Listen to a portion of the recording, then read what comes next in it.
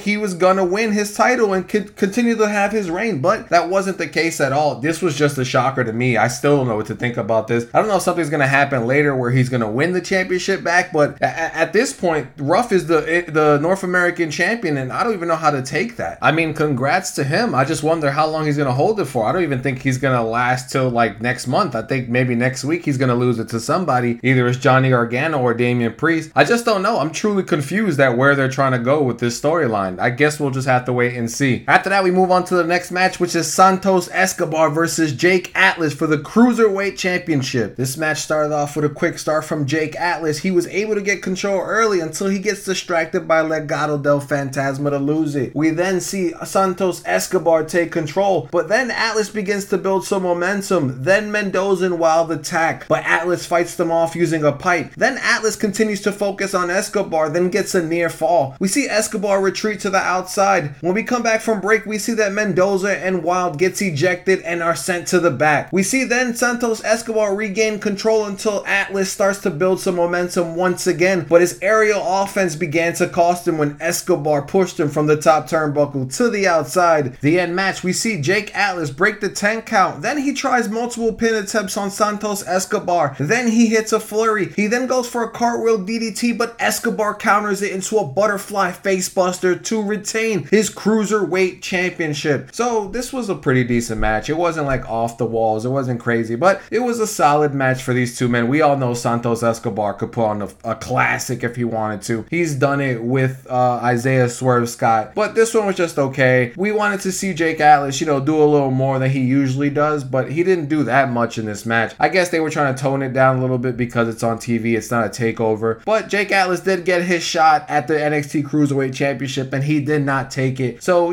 kudos to Santos Escobar for a successful defense. But now, what's next for Santos Escobar? Do they bring over Jordan Devlin from NXT UK and have these two guys fight it out to see who truly is the NXT Cruiserweight Champion? Or maybe, just maybe, they might do another Worlds Collide if, COVID allows it to, and then that's where they'll have them defend it. So I don't truly know what's next for the Cruiserweight Championship. So once again, we'll have to wait and see. Then they pan to the back where we see Dexter Lumis is drawing Cameron Grimes running from a zombie ref. And you can see that something's going to happen to this pain thing. They wouldn't just show it just to show it. We obviously know something's going to happen. After that, we move to the next match, which is Raquel Gonzalez versus Xia Li. We then hear Xia Li's music, but Boa comes out instead of Xia Li. Then Boa says she's not here tonight. Then Boa tries to leave, then receives a big boot from Raquel Gonzalez. Then she just beats him senseless to send the message. After she leaves, the lights go out, and then we see a dragon flying around the NXT arena. Then fog pops up from the ramp, and then a man walks down and hands a letter to Boa, then places a mark on his hand and then leaves. Who was that? I have no idea who that was. I don't know if now they're trying to do a triad storyline. Maybe Xia Li's family is captured, like I said weeks ago. Maybe this is a gangster little story, a little Yakuza storyline. So I'm kind of interested to see where this goes. I'm not going to downplay it before I see it. So let's just wait and see how this story plays out before we can really discuss it. We then head backstage where we see Austin Gray, Timothy Thatcher's student from 2 weeks ago who attacked Thatcher. We see Thatcher finally attack him from behind while he's being interviewed. He throws him into Dexter Lumis's artwork, and then Lumis gives him a cold gaze. I told you, there's no way they're showing that painting and nothing's going to happen to it. So I'm pretty sure tonight tonight we're gonna get a Dexter Lumis versus Timothy Thatcher match just because of this picture. The next match on the card was Toni Storm versus Candice LeRae. We see both women battle for control early with exchange of multiple holds. Storm then begins to build some momentum, and then Candice slips to the outside. She's positioned in front of the steel steps. Then Toni tries to hit a hip attack, but Candice LeRae moves, letting Toni crash into the steel steps. Once again, neither woman is fully able to grasp control. Then Candice rolls up Storm using the ropes to pick up the victory. Then Storm, after the match, attacks Candice LeRae because she cheated using the ropes. Then we see that Scream character from Halloween Havoc makes the save. She then starts to attack Toni Storm, and then Shotzi Blackheart comes out and takes out the Scream character and starts to attack Candice LeRae. But the Scream character proved to be a big factor, taking out Shotzi. Then they hit the Twisted Sister. Then we see the Scream character take the mask off, and it appears to be Indy Hartwell. How many of us did not know that? If you didn't know that, you haven't been watching. We all knew it was clearly Indy Hartwell. She got them a new TV. She was in the car when they destroyed the tank of Shotzi Blackheart. She clearly helped Johnny Gargano. It looked like two different Scream characters, you know, with Johnny and Candice LeRae. So I don't know if there's a guy Scream character and a female one, but we knew Indy Hartwell was going to be the one helping Candice LeRae. So we clearly know what direction they're going with this. I feel a tag team match just brewing in the wake. It's going to be Shotzi and Toni Storm versus Indy Hartwell and Candice LeRae sooner than later, probably next week, and that will probably solve most of the things. Then we'll most likely get Shotzi Blackheart versus Candice LeRae again just because she destroyed her tank. After that, we get a Rhea Ripley Io Shirai video package just to, you know, build up that feud, make it more intense. You know, we all know that Rhea Ripley never got her title shot after WrestleMania. We know these two women can go, and I think it's going to be an incredible match when these two women finally collide. This build up was perfect. It lets you know that these two women are ready to do anything and willing to go through anything to be the NXT Women's Champion and the face of the whole division. So I can't wait till this match happens. I hope it happens real soon. The next match on the card was Timothy Thatcher versus Dexter Lumis. We see Lumis going to attack early with a Lou Thesz press. We see Thatcher then finally build some momentum by attacking the ankle of Dexter Lumis. We all know that Dexter Lumis had that ankle injury a couple months ago, so we knew it was going to play a factor in this match, and it was going to be a main target for Timothy Thatcher. We then see Timothy Thatcher tosses Dexter Lumis, but it barely fazed him as he just stares and slides to Timothy Thatcher, who then locks on an ankle lock. We then see Lumis build up some momentum. Then he hits a spine buster and appears to hurt his arm. Then Thatcher takes full advantage when Lumis goes to the outside. Then we see Thatcher crash Lumis's arm into a ring post. So his main focus is that ankle and that injured arm so far. We see Lumis finally build some momentum, and then he hits a swanton from the top even though Thatcher tried to stop him. Then Cameron Grimes comes out to distract Dexter Lumis, which allows Thatcher to lock on a submission. Then he turns that submission into a pin attempt to beat Dexter Lumis. Just when you think a feud is over, a feud is never over. Cameron Grimes then goes on the attack. He then puts a sack over the face of Dexter Lumis so he doesn't have to look at those cold, starey eyes. Then he starts to continuing the attack. He taunts Lumis. He's like, look at me, look at me. We all know he has that sack on his face, so obviously he can't see him. And then he says, I'm not scared of you anymore. And then he puts Dexter Lumis on top of a chair and hits the cave-in and then walks away. So I'm pretty sure this rivalry is going to drag on to next week, and they're probably going to fight once again. I don't think that Cameron Grimes wants to fight Dexter Lumis again after what happened at Halloween Havoc. I think that was a really good match, and you know, Cameron Grimes did play it really well, and I think him covering Dexter Lumis' face tonight, you know, just showed that he's still suffering from those effects, that he's still a little afraid. So we'll just have to wait till next week to see how they continue that story. After that, we head backstage where Gargano is at Regal's office. He tells him to reverse the call that he made tonight. Well, not him, but just the call of Leo Ruff actually winning that North American Championship. Then he says he's the one who rigged the reel. It was supposed to be a joke. Then Regal says, I guess the curse is still alive, and then slams the door in Johnny Gargano's face. So there is no overturning of Leo Ruff's win. He is still your North American champion. Like I said, it probably won't last that long, but he got the win over Johnny Gargano tonight, so that's pretty big for his career. Then we head to another backstage segment with Ciampa. He says he's approaching his 16 years in his business. He's trained with guys like Killer Kowalski, guys who didn't show that they were tough or deserved anything. He says everyone in this locker room thinks they're tough and that they walk around complaining till they get what they want. He says the culture will change, and he is that change the culture needs. So Ciampa has been doing this for a really long time. I've been watching Ciampa since PWG, and he was really doing like amazing stuff back then on the independent circuit. I didn't know he trained with Killer Kowalski at all. I know Kazarian trained with Killer Kowalski, so I didn't know Ciampa did as well. So that's pretty interesting to know. But Ciampa, he's gonna take over NXT. NXT. He's going to get back to the top. He's making his way there. He's not complaining. He's showing that he deserves to be at the top of the business, and he's been doing it for 16 years, so there's no complaints over here. Now we move on to the main event of the evening. It's Oni and Danny Burch versus Breezango for the NXT Tag Team titles. We see Pat McAfee's on commentary. We also learned before this match that next week Finn Balor will speak. He'll tell us the state of the NXT Championship. I hope it's nothing but good news. It would suck that he would have to relinquish that title because of an injury. So I hope that next week he tells us like, yeah, I'm coming back. My jaw is 100% healed and I will be coming back to NXT to reclaim his throne. That's all I want to hear. I don't want to hear anything else. If he has to relinquish that title, I will just be so upset. I need him to hold this title for a little longer. So now we head back to the match. We see Oni and Danny attack as soon as the bell rings. Then the fight spills to the outside and we see Breezango finally fight back. We see Breezango in control until Danny counters to make the tag to Oni, who instantly loses control. Then Breezango makes frequent tags. The fight then spills back to the outside and Breeze launches Oni into Pat McAfee. We see both teams can't fully take control. We see Danny and Oni take control during picture-in-picture until a Fandango hot tag. We see Breeze was gonna dive on Danny, but Pete Dunne moves Danny. Then Fandango dives on Pete and Danny Burch. At the end match, we see Pat McAfee get on the apron to distract the ref. Then Drake Maverick comes out of nowhere. He takes a shot at Danny Burch, knocking him off the top rope. Then Pat McAfee. But then Pete blasts Maverick from behind. He then picks up Pat McAfee, throws him in the ring to distract the ref to take out Breeze. Then Oni and Danny hit their finishing move to retain the tag team titles. All around, it was a solid match. We've seen a more serious Breezango. And like I said, I always like a more serious Breezango. I hate the jokes. I like when they actually fight because they're two talented wrestlers. They don't need the jokes. They'll be a serious tag team if, they stop the jokes. But after the match, we seen Drake Maverick attack. He tried to fight them, but the numbers game was too much. Then Breezango tries to help, but they couldn't. They were outnumbered. We see Pat McAfee then set up for the punt kick. He ends up hitting the punt kick on Fandango, who was laid on the announce table, held by the rest of the Kings of the NXT. And then we see the Kings of NXT standing tall. So I want to point out that there was no UE tonight. No Roddy, no Adam, no Bobby, no Kyle. So I think they're trying to marinate this a little bit. They're trying to make us, enjoy the Kings of NXT until the UE finally arrive. Because we know when the UE arrives, our focus is going to be on them and we want them to win. I guess they're trying to have these Kings of NXT grow on you. I mean, it's Pete Dunne, Oni Lorcan, and Danny Burch. They already grew on me before the Kings of NXT. I still don't like Pat McAfee. There's probably people out there who love Pat McAfee, but I'm still not a fan of him yet. Maybe I will be eventually. He did have a good match against Adam Cole at TakeOver 30. It was a really good match. It was a great match for a debut against a huge superstar like Adam Cole. So hopefully we'll see the UE soon, because if not, they're just going to keep marinating us so that way we're forced to like them or at least get along with this storyline. But when the UE does return, it's going to be a war. It's going to be a nice 8-man tag team match, and it's going to be a hell of a match. I'm pretty sure of it. So now we are finished with NXT. It wasn't that good of a show this week. I'm really disappointed. NXT is usually super interesting, but this week it really wasn't that interesting. It was okay. I mean, Tony Storm was good. We've seen Legado del Fantasma. We've seen Santo Escobar retain the championship. They could have did so much more this week. I feel like this week was a little off. Maybe next week will be a lot better, so we'll just have to wait and see. So now we're going to move on to NXT UK. NXT UK kicked off with The Hunt versus Kenny Williams and Amir Jordan. We've seen both teams battling for control early. Then we see Jordan and Williams turn the match in their favor with frequent tags and good tag team offense. We see Bohr then launches Williams into the air from the apron to the ground to take control. We see The Hunt in control for quite some time. It was a long time before Amir and Williams even start to build some momentum, until Williams finally builds enough momentum to make the hot tag to Amir Jordan. We see Amir Jordan then go for his finisher late match, but Bohr counters it with the clothesline. He then knocks Williams off the apron, and then The Hunt hit their double headbutt finisher for the win. We know that last week The Hunt betrayed Flash Morgan Webster and Mark Andrews to join Eddie Dennis's little whatever you want to call it, because he's trying to do the same thing with Pretty Deadly, but I don't think Pretty Deadly wants anything to do with them, which is why he got The Hunt. So now we move on to the next match, which is Jack Stars versus Rampage Brown, and this is Rampage Brown's debut in NXT UK. At the start of the match, we see Stars trying to bring the fight to Rampage, but his power proved to be too much for Jack. We see Jack begins to once again build momentum, but then he stops it with the Samoan drop. Then he hits his finisher for the win. So this match was ultimately a squash match for Rampage Brown. We knew he wasn't going to come in and have a 5-star match. They just pretty much wanted to show us what Rampage Brown was capable of. I don't really think this shows what he's capable of. Yeah, he was dominant in this match, but let's see how he'll do against someone as a caliber of Walter or Pete Dunne or as an Ilja Dragunov. We want to see those type of matches. We don't want to just see him beat up some jobbers and then him go on to, look big and stuff. We want to see him fight big guys to see if he can hang with those guys. So I just want to continue to see where Rampage Brown goes from here in NXT UK, but I guess it's a good win for his first match on NXT. Now we move on to Xia Brookside versus Nina Samuels. We see quick offense by Xia Brookside, then both women begin to exchange holds and moves. We see Xia then goes for a crossbody and Nina catches her into a backbreaker, taking control of the match. We see Xia finally try to build some momentum late match, but then Samuel goes for a cartwheel off the top rope. She ends up landing wrong, so she hurts her leg. When you see segments like this, you're like, oh yeah, she's about to play possum, but no, Xia Brookside ends up rolling her up for the win, so it made you think, like, is she really hurt? Then after the match, we see the referees escort Nina Samuels out the ring, and Xia Brookside goes to check on her, and that's when Samuels attacks, and she just destroys Xia Brookside, just throwing her into the barricade, the steel steps. So I'm sure next week these two are going to have some unfinished business because of what Nina Samuels did after the match. Now, was Xia Brookside supposed to win? Why can't they just have Xia Brookside win cleanly and not like, with an injury from Nina Samuels? I hope that Xia Brooke can,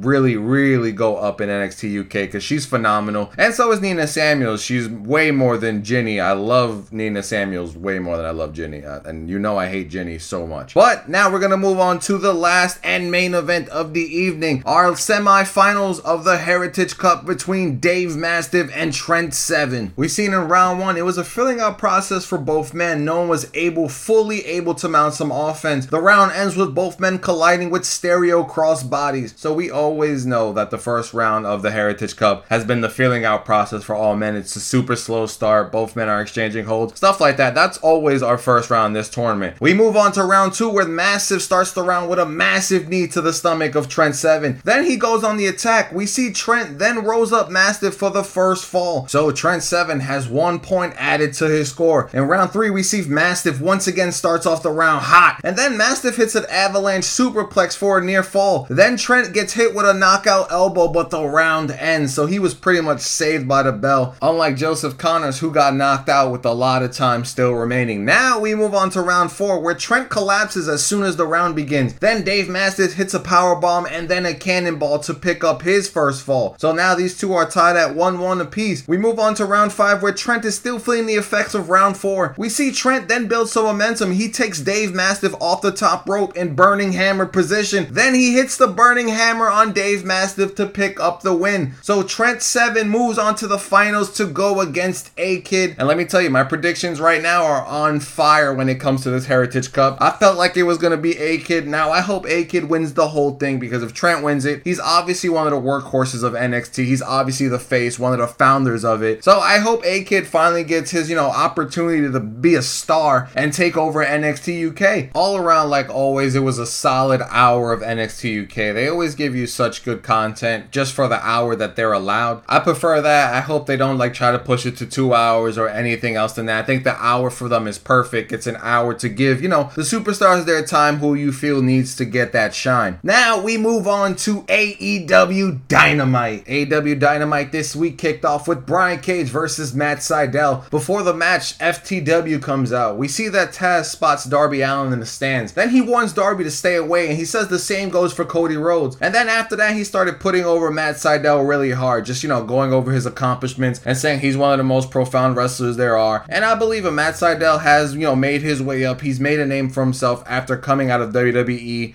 He's done a lot in the wrestling world, and I give my props to him. Now we finally get to the match. We see Sydal with quick counters to gain the edge over Cage until Cage catches him in a corner. Then he starts to deliver vicious clotheslines to gain the control. We then see Matt Sydal try to build some momentum, but is quickly stopped by Cage. We see Brian Cage goes for a Hurricanrana, then Sydal counters it into a powerbomb. Then he goes for a Meteora on the outside because Brian Cage ended up rolling outside the ring. We then see Sydal in control. Sydal then goes back in the ring to hit a flurry. He then goes for his finish, but then Cage counters. Then he hits a clothesline. He goes for the drill claw, and then Sydal counters with a pin attempt to get the near fall. The end match with Sydal goes for a top rope neck breaker on Cage, who then catches him in suplex position. Then he hits the drill claw for the win. After the match, we hear Ricky Starks say that he is going after the TNT title now that he is ranked. He is ranked number 5 now. So it's good to see that Ricky Starks is finally ranked, and now he can finally go after some championship gold. Now we move on to a Cody Rhodes in-ring promo. He says he's not seeking a TNT title shot. He wants a rematch with MJF. Then we see a woman go into the ring and we're all wondering, who is she? She then calls Cody Rhodes a liar. She says, why would you lie to the famous AEW audience? And she says, for those of you wondering, my name is Jade Cargill. She says she's tired of sitting on the side. Then she says she heard Cody call himself the Giant Killer. Then says, what do you know about that? There is nothing giant about you. Then says she knows a real giant. She says Cody speaking has woke up this giant. She says next time you think out loud, keep that shit to yourself. You should stop talking. Then she walks away, but then she congratulates Cody on just using one name. And she says, guess you couldn't go by one name. Then says the Giant Killer, his name is Shaq. And then we see Brandy come out pissed and said, who said this was open mic night, bitch? You said that you out here smacking your gums to my man on my show. Now you my problem. And then you gotta get your ass out of here and don't come back unless I send for you. Then we see Brandy flick her hair and then she tries to walk away and Jade ends up smacking Brandy's butt. And then we see Jeremy Lin instantly run out to try to contain things. Brandy Rhodes was really fired up, and let me tell you, Brandy Rhodes is usually a nice woman. I've met her in person before. She's super nice. So for somebody to come out here and make her come out of character, which means Brandy needs to keep this fire. If Brandy keeps this fire, her character will go over so well. But let's talk about the huge elephant in the room, Shaq. Who cares? Let's just throw that out there. Who cares? I don't want to see Shaq versus Cody Rhodes. I don't want to see Shaq versus anybody. Shaq needs to just stay away. I don't want to see this match. I'm not interested in a Shaq versus Cody match. I'm pretty sure none of you are, because who cares about Shaq being on there, Shaq being a giant? He's a giant in basketball. He's not a giant in wrestling. There's giants in wrestling. There's Giant Gonzalez. There's the Big Show. There's Kane. There's the Great Khali. There's Mark Henry. Those are giants. He's just a giant in basketball, and I have no interest in seeing Shaq on AEW or seeing a Shaq AEW match at all. I just wanted to throw that out there. I'm pretty sure most of you feel the same way. I'm sure some of you are probably like, Ray, give this a chance. I'm just like, I don't really want to give this a chance. I'm forced to watch it anyway, so that way I can cover it for you guys. But when it happens, I'm not going to be excited about it because I feel like Shaq has no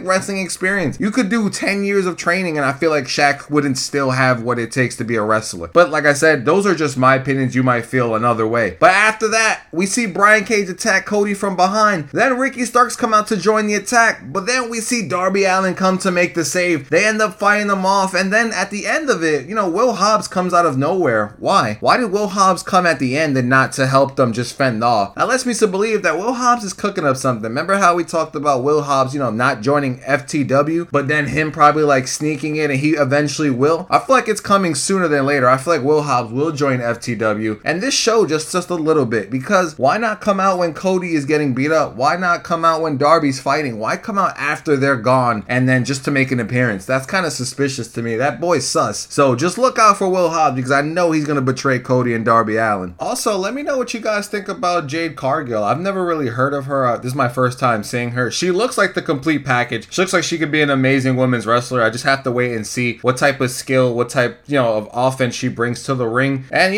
maybe I'll give my opinions on her next week if we see her again on AEW Dynamite, which we will, I'm pretty sure of it. I really want to know what type of wrestler she is and what she's going to bring to this AEW women's division. That's pretty much already stacked. Now we move on to the next match, which is the Natural Nightmares versus the Butcher and the Blade in a first time ever bunkhouse match. Before the match, we see Jon Moxley appear on the screen. He says he's looking forward to fighting Omega. He beat him once and he can beat him twice. And then they announced December 2nd will be Omega versus Moxley for the AEW World title. So we get it sooner than expected. We don't have to wait for Revolution anymore. It's coming to us very soon. So now we move on to the match. We see the Natural Nightmares come out and then QT dives in the ring onto Blade to start the match. Then the tide changes for QT when Blade beats him with a belt. And then we see Dustin deliver a final reckoning onto Butcher through a chair. We see QT was setting up a table, then Blade just blasts him with a guitar. We see Dustin then involve a bull rope. Then he ties it around the Blade's neck and then Butcher hits him with a crossbody with a chair. And we see that QT is busted open from that guitar shot. Then we see the Butcher and the Blade handcuff Dustin to the ropes while they destroy QT Marshall with a ladder and a kendo stick. Then Allie grinds handcuffs into his head. We see that QT can't build any momentum, but then Butcher and the Blade try to attack Dustin again, but he hits them with a kendo stick, but he gets knocked off the apron, and we learn that he's finally free from the handcuffs. We see Dustin building momentum by taking out both Butcher and Blade. Then he uses that ladder. Then Butcher and Dustin fight to the ramp. We see Butcher then look over the ramp. Then QT sprayed him with a fire extinguisher and Dustin bulldogged him off the stage through a wooden prop. We then see back at the ring, QT and Blade are fighting, both men bloody. Then he hits a flying elbow from the top, him being QT, for a near fall. We see Butcher and the Blade then build some momentum late in the match with the full death on Dustin through some chairs. Then they go for the pin, but QT stops it. The end match was Ali gets on the apron to taunt QT. Then Blade almost runs into her, but he stopped. Then QT ends up pushing the Blade into her and she goes through a table that was set up earlier in the night. We then see Dustin hit Blade with a cowbell. Then QT hits a diamond cutter for the win. So we see the Natural Nightmares pick up the win over the Butcher and the Blade in the first ever bunkhouse match on AEW. And it was a really good match. It was hardcore. The blood was real. We seen Blade blading. You know what I'm saying? It was a really good match, and I like that these two rivals had a really great match. And I'm pretty sure this rivalry is over between them, or maybe it's not, but for now I feel like it's over. So we'll have to wait for the upcoming weeks to see what happens. Remember, they're both still in the tag team rankings, so anything can happen. Now we move on to the Inner Circle induction ceremony for MJF and Wardlow. It's crazy that Inner Circle debuted in October 2nd of 2019 with just 5 guys, and now they're adding 2 more. It's pretty interesting. I want to see where this segment, where this storyline goes. I feel like it could be really good or it could be really bad. So far it's been really interesting. We got the dinner debonair from Le Champion Chris Jericho and MJF, the ratings ruler. You know, they've been doing some magical stuff together, and I feel like if he joins the Inner Circle, they could continue that magic. We also seen that Sammy Guevara didn't come out with the rest of the Inner Circle, and it's pretty weird. Like I said, I feel like they're trying to phase out Sammy from the Inner Circle, and we're getting a glimpse of that tonight with him not coming out with the rest of the Inner Circle. We then get a speech from MJF. MJF is emotional, and then he says he's been doing this for 5 years and his father gave him $1 million loan so he can get where he is today. Then he says he has a poem for us, and then when he reads the poem, you're like, what is that? Why does that sound so familiar? And then we learn that it's Drake, because Ortiz takes the mic and says, really, Drake? You're gonna use Drake as a poem? Then he says he doesn't want MJF in the Inner Circle. Then Jericho says, whoa, you know, he has to do it. We have to make this work. If this was my fault, then it's my fault, but until then, we have to make this work, guys. And then MJF says, we're also here to celebrate your birthday, Chris. And then they celebrate. He then stops the party and says he has an announcement. And then he pulls out tickets and he says, I bought everyone tickets to Vegas. And that's how this segment ends. So I know next week we're gonna get ourselves a Las Vegas segment with the Inner Circle, and I'm sure a lot's gonna happen. After that, we get the Young Bucks. They say next week they will face Top Flight. So next week will be the Young Bucks versus the debuting Top Flight on AEW Dynamite. Now we move on to the next match of the evening, a rivalry that's been brewing for a while now. Shawn Spears versus Scorpio Sky. We see both men going back and forth early. Sky then takes control when the fight spills to the outside. Then Sky tries to go up to the top. Then Spears races to the top to hit a belly to belly to then take control. We then see Sky try to build some momentum, but Spears instantly stops it. We see Spears go for a C4, then Sky counters it and then goes on the attack. Sky then jumps off the steel steps for a dive, but eats a super kick. Then Spears drops him onto the steel steps. We see at the end Tully Blanchard distracts the ref while Spears is loading up that glove, and then he throws a fake slug in there. Him being Tully Blanchard, he threw like a decoy, which threw everybody off, and then he hit Scorpio Sky with that glove to win the match. So what a great ending to the match. We love Shawn Spears as a heel. I love him as a heel, at least. I think that, you know, it was a great way to end it. These two have been rivalries for a while now. I'm sure this rivalry is nowhere near over. It's probably going to transition to like a hardcore match or a no holds bar, which is pretty much the same thing, but they always try to make it seem like it's something different. And then after the match, we see the referee like checking Shawn Spears, checking that glove, but Tully Blanchard already took off the glove, took out the slug from the glove, and the referee was just like, well, there's nothing on it, there's nothing suspicious, I guess, you know, you are the official winner. So we know that Spears is just the heel that AEW needs. He's doing a great job as a heel, and we know Scorpio Sky has been built up, and I'm sure Scorpio Sky is not going to let this deed go undone. It's basically like the Braun Strowman Keith Lee thing. Braun Strowman cheated to win, and Keith Lee ain't never going to let that go, and that's going to be the same thing with these two men. So don't be surprised if you see these two fight again next week in like I said, a no holds barred match, and then we see Scorpio Sky end up picking up the win. I'm calling it. Don't be surprised when it happens, because it's gonna happen. We then head backstage where Dasha is supposed to be interviewing Kenny Omega, but we learn that Omega had ran out. They then pan back to Alex Marvez, who catches up to him. He's then asked how does he feel about learning that his match is December 2nd. And Kenny Omega says, I'm glad that it's coming sooner than later. He says John holds something he needs. He says John took everything for him. He took the face on the magazines and the #1 wrestler in the world. Then he says he hears the whisper, people asking, where's the cleaner? Where's the best bout machine? Then he says it's time to get all of that back. So we've seen a preview of the cleaner. So now we're going to get the cleaner and the best bout machine, Kenny Omega. I think AEW's stock is about to rise because this guy is really about to show out. This guy puts on 7-star matches back in Japan with Okada, with guys like Naito, with guys, who are talented just like him. So I hope we do get the cleaner and the best bout machine in AEW. I feel like he's going to take that title off of Jon Moxley before Moxley even reaches a year as champion. Now we move on to the co-main event of the evening. It's Red Velvet versus Tay Conti. We see both women with a quick start, no woman really able to take control until Tay Conti builds some momentum to take control over Red Velvet. We also see Tay Conti showing off her strength with a deadlift suplex. Red Velvet can't build any momentum, and then we see both women start to exchange some ground and pound, and then that momentum carries over for Red Velvet when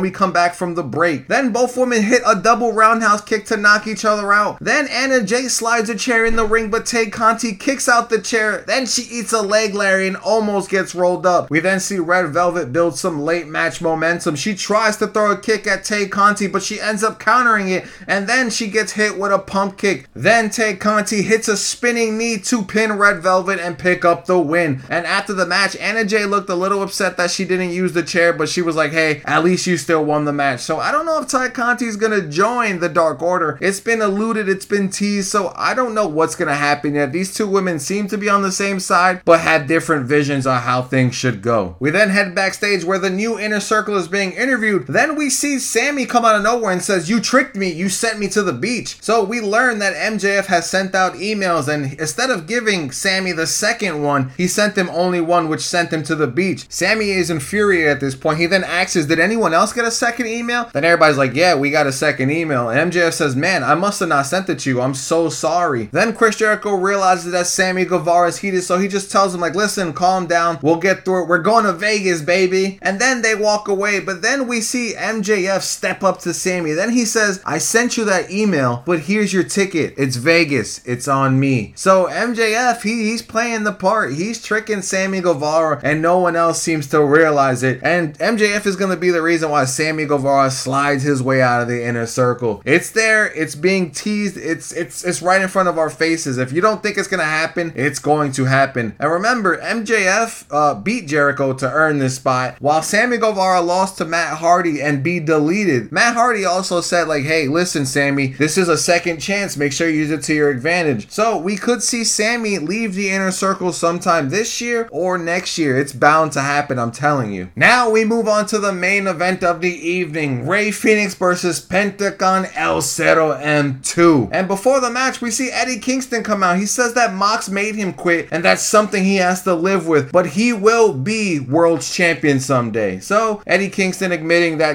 John finally beat him. He made him quit, but he still has the goal of being world champion someday, and that's a goal that he should have, and he should be world champion someday in AEW. I hope they see that, and if it's not AEW, I hope it's another company, somewhere small, somewhere good, where Eddie Kingston can hold the championship proudly. Now we move on to the match. It was a quick start and a flurry from both men. Then both men exchange big moves till no man is able to take control. We see Penta then rips his brother's mask off his face, and then he turns the match into his favor. So we know that Luchador and Lucha Libre, the mask is the most important thing, and we see Penta ripping his own brother's mask off his face. So that's a lot of disrespect. We know these two have a rivalry, but not to take it this far to go and disrespect the tradition of Lucha Libre. In AAA wrestling, if you even attempt to pull off the mask, it's an automatic disqualification. Now, it's obviously not the same way in AEW, but Rey Fenix and Pentagon know that the masks are sacred. We then see the fight spill to the outside during picture-in-picture. We then hear Eddie Kingston and Excalibur arguing on commentary. Now, I don't know if it was a real argument or was it a fake argument, but it sounded real to me. I didn't really jot down what they were arguing about because it was kind of hard to hear what they were saying because of the commercial break. But when we got back from break, we seen Phoenix build some momentum. Then Phoenix rips off Penta's mask, and then both men slug it out once again. We see Phoenix gain the upper hand. Late match, we see Penta hit a package pile driver onto the apron, then a Canadian Destroyer on the floor. He then tosses his brother back back in the ring to set up for another package pile driver, which he hits to win the match. So it is 1-1 between the brothers. Rey Fenix 1, Penta 1. Both of these brothers have a win over each other. I know this isn't the end of this rivalry. It will go to a third match, and that's going to be another phenomenal match. This match was really good. Another good match from these two brothers. I didn't expect any less. We then see Eddie Kingston go to the ring and tells Penta he doesn't need his brother anymore. He's dead weight. And then we hear the music. We hear the Bastards music. We see Pac make his return. He says, you thought he was going to be gone forever? Now you've made an enemy. And then he charges at the ring, but the officials stop a potential brawl. We learn next week that Pac will go against the Blade. So if Pac is back, it's going to be his first match back next week. And I'm really happy to see him back. I thought he was going to come back at Full Gear, but he didn't. And I know him and Eddie Kingston are going to have some words, because before Pac left, he had Death Triangle with the Lucha Brothers. And then once he left, Eddie Kingston took him so that way they can join the family. So there's going to be a heated rivalry between these two guys and maybe that whole entire faction. I can't wait till this implodes into something. So that ends AEW this week. We got some interesting stuff that happened on the show. We got Cody versus Shaq, even though I don't give a crap about it. We're getting the cleaner and the best bout machine back. We got the Bastard Pack back. We have ourselves a good build up right now for AEW Dynamite, and I can't wait till the following weeks, and I can't wait to see where all of this goes next week. Now we're gonna move on to our final show of the evening, SmackDown Live. This week's SmackDown kicked off with Roman Reigns. Roman calls SmackDown the island of relevancy, says it's relevant because of him. Look at Jey Uso. He then says he'll go on to beat Randy Orton, WWE's secondary champion. And then we hear Drew McIntyre's music plays and Drew comes out. He says Roman won't be facing Orton. It will be Drew versus Roman at Survivor Series. He also mentioning eliminating Roman at the Royal Rumble to win the whole thing. Drew says Roman disappeared and someone had to step up. Then he says he's the man now. Roman then goes on to say he respects him and everything he said was true, but he's back now. They don't know who Drew is anymore because nobody watches Raw. Not even I watch Raw. Then we see Jey Uso run out and snatches the mic. He then asks Drew, what's he doing here? Then he says everyone who disrespected his family got it. He then challenges Drew to a one-on-one tonight. Then Drew was going to accept, but then Jey Uso drops the mic, so it upsets Drew McIntyre, who then shoves him. Jey Uso tries to rushes up to his feet to confront Drew McIntyre, but Roman Reigns then sticks his arms out like, not right now, this isn't gonna go down right now. And then they leave with Drew McIntyre in the ring. Then we head to a commercial break, but once we head back from commercial, we see Roman in the back yelling at Jey Uso. He says he run this all his. He says nobody told you to come out and handle any of my business. You don't make the matches, I do, but you came out and made a match for yourself. Then Jey says he'll fix it, and Roman says, well, you better fix it. So I like that we see a more angry Roman Reigns towards Jey Uso, not the I love you, a more angry. He's telling him like, yo, you don't make these rules. You don't come out and try to handle my business for me. I handle my business. I'm the head of the table. So it's good to see that Roman is still having that character and he still holds control over Jey Uso, and Jey Uso can't do anything about it. Now we move on to the next match of the evening. Well, our first match of the evening, Sami Zayn versus Apollo Crews for the Intercontinental Championship. Sami says he learned an hour before the show started that he had to defend his title. He said he knew this would happen. They're out to get him and they don't want to see him as the champion on SmackDown. Now we move on to the match. We see Sami starts off hot, then Apollo shuts his momentum down to build his own. Apollo then throws Sami Zayn out of the ring, and as he falls out the ring, he rips off the apron. Apollo goes out to bring him back into the ring, and Sami Zayn trips him into the apron, so he hits that metal under the ring. We then see him put Apollo Crews' leg inside it and then tie it up. He then runs back in the ring, and Apollo gets counted out. So we see Sami Zayn winning with an underhanded tactic to keep Apollo out the ring to get counted out. So I don't think none of this is going to work against Bobby Lashley at Survivor Series. I feel like it's going to be a really quick match between Bobby Lashley and Sami Zayn. But I hope at least, it's a good quick match. Not like, just a regular he locks on the Hurt Lock and ends the match. Sami needs to have some momentum going into this match, and I feel like this was the momentum he needed for himself. Not saying,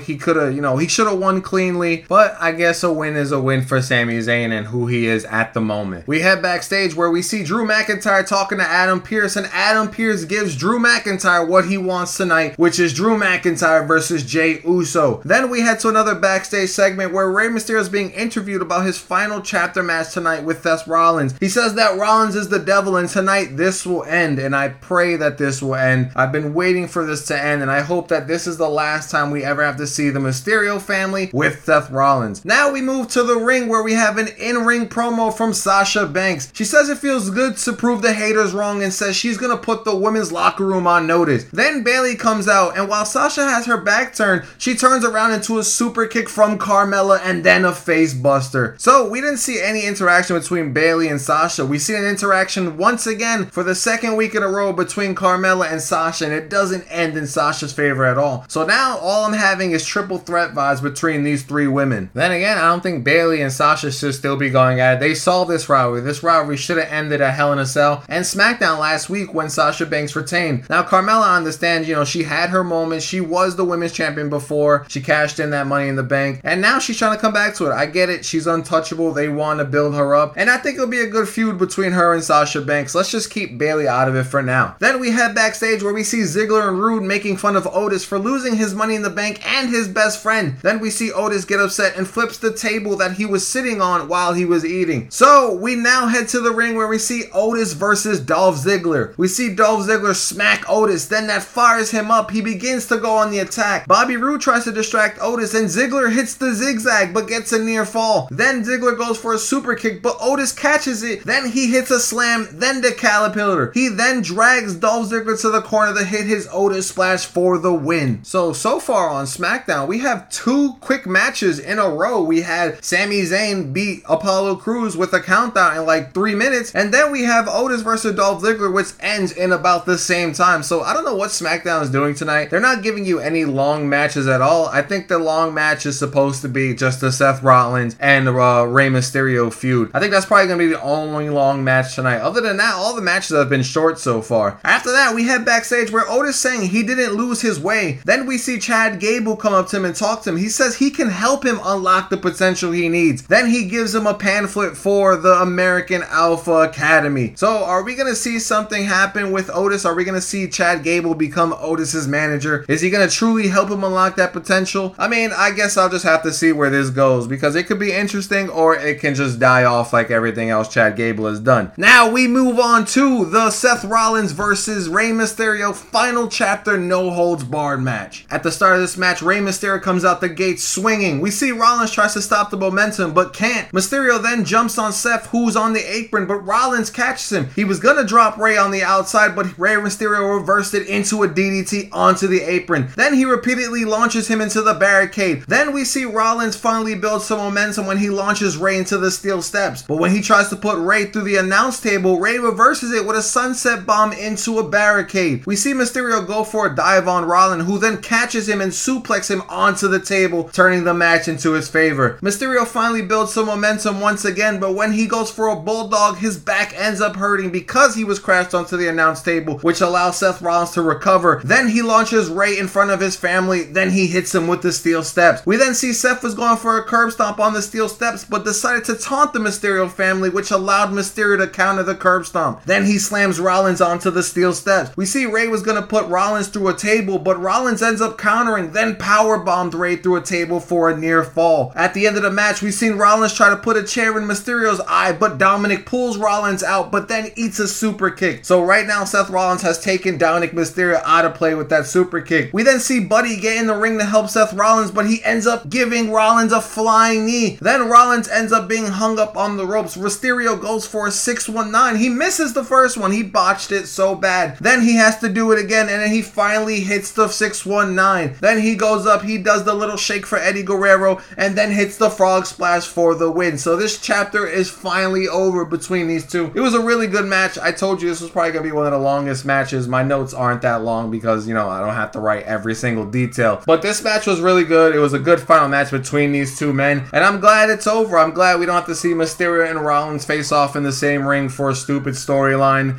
We went through the kid storyline, him saying that Aaliyah's not really his daughter, and all that other stuff. I'm glad that all of this is over. At the end of the match, Rey tells Buddy to get in the ring and face him like a man. He says, "You're looking for my approval? Well, here it is." And then he extends his hand to Buddy. They shake it, and then Dominic does the same exact thing. So now the Mysterio family accepts Aaliyah and Buddy Murphy's love into the family. She ends up writing to him and giving him a big hug. I don't know how I feel about that, but then again, I don't care about it too much either. But we all know that Seth Rollins is not going to let that go undone. So I think that we're going to have ourselves a Buddy Murphy versus Seth Rollins feud incoming. After that, we head backstage. Natalya is talking to Adam Pearce. She says she doesn't doesn't want to earn her spot. She wants Pierce to just put her on the team. She's the boat. She's the best of all time. But he then puts her in a triple threat match instead, and then she leaves. They then pan to the left of Adam Pierce, and we see Chelsea Green smiling. Then we see Seth Rollins go to Adam Pierce complaining about Murphy's betrayal, then says, I created him, I need to be allowed to destroy him, and then he walks off. So like I said, we're gonna have ourselves a little Buddy versus Seth Rollins feud coming up soon. We move on to the next match of the night, which is our co-main event. Is Tamina versus Liv Morgan versus Natalya in a triple threat match to qualify for the women's team at Survivor Series. Before the match truly begins, the announcer says there's been a change to this match. It is now a fatal four-way, and then we see Chelsea Green come out. So now this match is a fatal four-way. At the start of this match, we see all women attacking Tamina early, and then Tamina fights off all women. Then she eats a drop kick by Liv Morgan from the top rope to change the tide. We see Natalya and Liv Morgan battling for control until Liv hits a facebuster on Natalya to get the near fall. And mind you, at this point, we haven't seen Chelsea Green or Tamina. We've seen Tamina and Chelsea Green early in the match. Chelsea Green was knocked off the apron by Liv Morgan, and ever since that, it was just Liv Morgan versus Natalya this whole match. I thought it was just a one-on-one. Then we finally see Tamina slide in the ring, and as soon as she gets in, she eats a little cold breaker from Liv Morgan, and then Liv Morgan gets the 1-2-3 to join Team SmackDown. So we see Liv Morgan advancing with her friend Ruby Riott and Bianca Belair. So far, 3 solid women on that team, and there's still 2 spots to fill, and I know they're not going to fill all these spots this week, so next week we're probably going to have more matches to fill in those spots. So after I watched this match, I did some research, and I learned that Chelsea Green had broken her wrist during this match when Liv Morgan kicked her off the apron. It was unintentional. I don't think Liv broke her wrist, but I think the way she fell, she ended up landing on her wrist, which is why Chelsea Green wasn't in this match at all the rest of the match. So I just wish Chelsea Green a speedy recovery, and I'm glad she's on SmackDown. Hopefully when she comes back from that injury, she can get back that, that spotlight that she truly deserves. After that, we head to a backstage segment where we see Big E gambling backstage once again. Then the Street Profits make their presence known. They're saying they got a gift for Big E. It's revealed to be food, but they are all in the form of an L. Then the Street Profits say that's what the New Day is gonna take if they don't make it past the Hurt Business. Then E starts to go all crazy on the Street Profits. He calls them a knockoff New Day, and then he laughs, and so do they. When he leaves, all the laughing stops, and Montez Ford and Angelo Dawkins have more of a serious face. So I hope the Street Profits bring their A game if the New Day does make it past the Hurt Business, but I don't think they're gonna make it past the Hurt Business because I don't want them to, but they might. Who knows how the writing goes here. Now we move on to our main event of the evening, Jey Uso versus Drew McIntyre. We see McIntyre overpowering Jey early. Jey was unable to build any momentum until he surprises Drew with the kick when he was entering the ring to change the tide for the time being. We see a back and forth contest between both men pulling out all of the stops. Drew went for a Claymore, but Jey rolled out. Then the fight was on the outside. We then hear Roman's music hits, and then he walks down the ramp distracting Drew. Then Jey told Roman, I can beat him, but Roman then pulls him out of the ring once he tries to slide in. He says, I don't care if you can. I just want you to teach him a lesson and make him understand. Then Jey goes in the ring and rains down some big shots. He then gets up and turns his back, but when he turns back around, he eats a Claymore out of nowhere. Then he gets pinned for the 1-2-3. We then see Drew immediately go out the ring and go face to face with Roman and says, you understand me now? And then Roman shakes his head yes, but then Roman says, you get one of these and we'll talk Sunday. So in order for Roman versus Drew McIntyre has to beat Randy Orton on Monday Night Raw this week, and I hope he does so that way we can get this match between these two guys. So SmackDown this week was pretty disappointing. All their matches were short. They had 3 short matches this week. The only long matches they had was Rey Mysterio versus Seth Rollins and Jey Uso versus Drew McIntyre. Those both went over 10 minutes, so I don't know why they had to add those short matches tonight, but SmackDown to me just was eh. And they're still missing some spots on the men's SmackDown team and the women's, so we still have to wait for those to be filled out next week. So now that wraps it up for all wrestling shows this week. I was unable to get AW Dark results because I don't want to place it in there yet. Like I told you guys last week, I'm still trying to figure out a way to put AW Dark's results in how I'm going to go about it. So until I figure that out, we won't have any AW Dark conversations on this podcast for the time being, but it will come back eventually. All around, this week's wrestling was okay. I think AW was the star of all the wrestling shows this week, and I really like the build up AW has. NXT was okay. We had a new North American champion crowned in Leo Ruff. I know that's not going to last too long, but other than that, we have Survivor Series coming up, and that's the most important thing so far to me. Now, let's let's just take this out for a second. We know Undertaker's going to be at Survivor Series. SmackDown is missing one last person. Do you think Undertaker's going to be the last teammate on Team SmackDown? I don't know. It's just a rumor for me. It's just me throwing out, my predictions, not really a rumor. But I feel like if they do that, then that's probably the way to send out Undertaker for his 30th and final wrestling show ever. We also have a big Raw coming up on Monday. We have Randy Orton and Drew McIntyre for the WWE Championship. And then we have the Hurt Business versus a New Day for the Tag Team Championship. So Survivor Series card could change around a lot depending on who wins any of those matches. So with that being said, let me know who you think's going to win at Survivor Series. Are you going for Team Red or are you going for Team Blue? Me personally, I'm going for Team SmackDown. I've been a SmackDown fan for a long time. Raw is okay. They always have a superstar team, but they end up losing. Both teams right now are in shambles, but we'll just have to wait and see. So if you want to let me know who do you think is going to win this match or Survivor Series as a whole, let me know on Twitter at Wrestling From or on Facebook at Ray Colazzo. Ladies and gentlemen, this has been Wrestling From the Crowd, episode 11. I just want to take the time and say thank you all for listening and thank you all for supporting me on this journey. Now I bid you adieu. Have a good morning, good evening, good night, wherever you are. Thank you for listening.